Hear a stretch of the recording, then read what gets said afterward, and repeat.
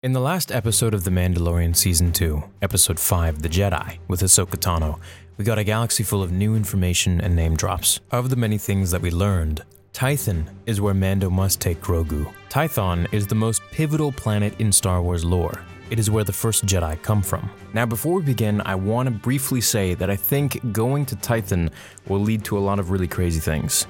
If you didn't watch the breakdown video, go check that out, but I believe it will lead to Luke Skywalker, or at the very least, some very ancient Jedi who have been living on Tython for all these years.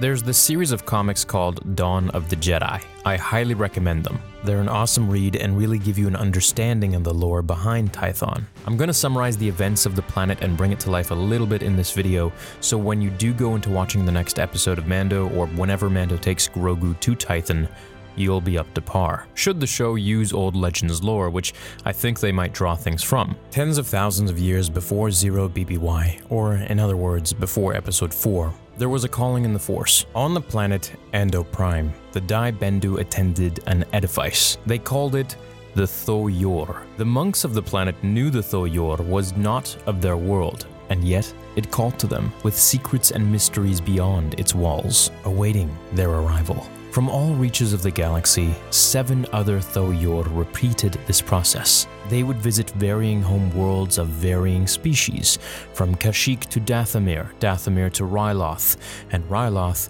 to Manaan, and so on. By instinct, these beings knew the answers they sought lay beyond their own world, and the first step was to accept the invitation to enter aboard the Tho-Yor. The 8 ships met at the center of the universe, where they met at their final destination, Tython. Waiting for them here was the 9th and final Tho-Yor, the most massive one of them all. This final destination at the center of the universe was Tython. Tython raged with electrical storms. It swelled with mystical energy that called to the settlers, the same energy that urged them to board the Tho-Yors, a primal, old and ancient energy that would later be called the Force. On this day, travelers became one in the Force.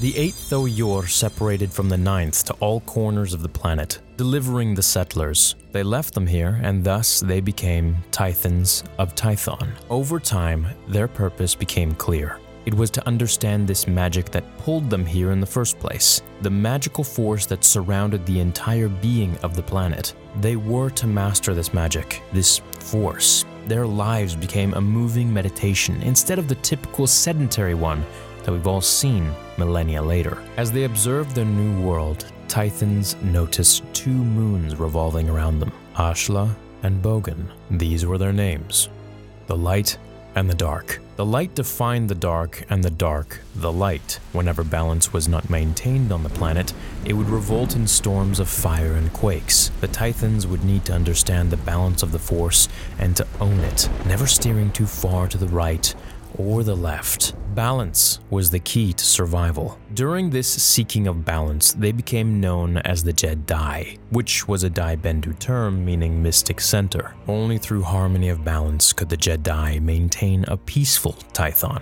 Over more millennia, the Jedi built monuments, temples, and a thriving civilization. However, those strongest in the Force would go on to survive, the planet purging the weakest by force. Those who could not use the Force put the planet out of harmony, out of balance, and therefore for the sake of everyone else, had to go. In the 2nd millennia, a second migration happened. The Tythons who were not Jedi left Tython, going to the moons of Ashla and Bogan, the light and dark, and then beyond that even, to further populate the rest of the star systems. This was a time of sorrow and sadness, as families were ripped apart, mothers, fathers, sons and daughters, siblings and friends. As the Jedi grew, their creed was developed, which summated to peace. Their creed was as follows: there is no ignorance, there is knowledge. There is no fear, there is power. I am the heart of the Force. I am the revealing fire of light.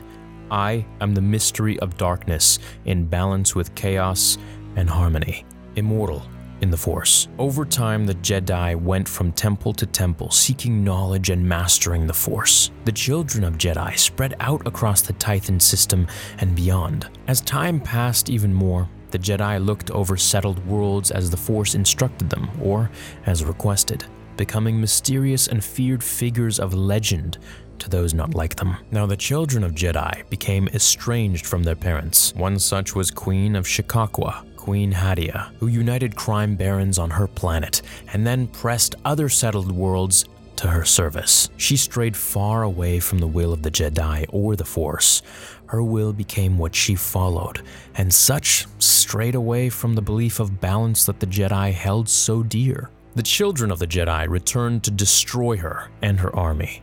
It was a tough battle, but they had the Force as their ally, and while suffering many casualties, became victorious. As Master Ketu, a Jedi Master, teaches his students of the history of their world, he informs them that hate and anger have their uses, that anger can cleanse like fire, but one must never only feel hate or only feel anger. That brings one out of balance, and that is not the way of the Jedi. So I'd like to say that this is a massive discrepancy between what the Jedi Order during the times of the Republic have in their heads as the true way of the Force. They believe that you must be only in the light, and this according to the original Jedi, and their understanding of the original Force is not the way. This puts them out of balance, and if you're out of balance, favoring one side over the other, danger is imminent, which we saw with the Jedi during the Republic, leading to the rise of the Sith and the Empire. Now, Master Ketu informs that in the light there is a darkness, and in the darkness a light.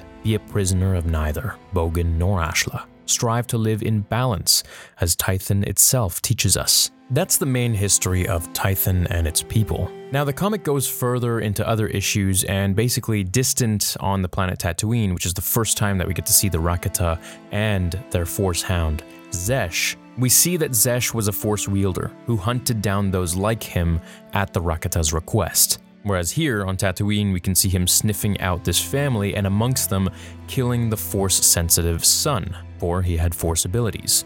This was at the request of the Rakata. The Rakata were an even more ancient species than the Tythons.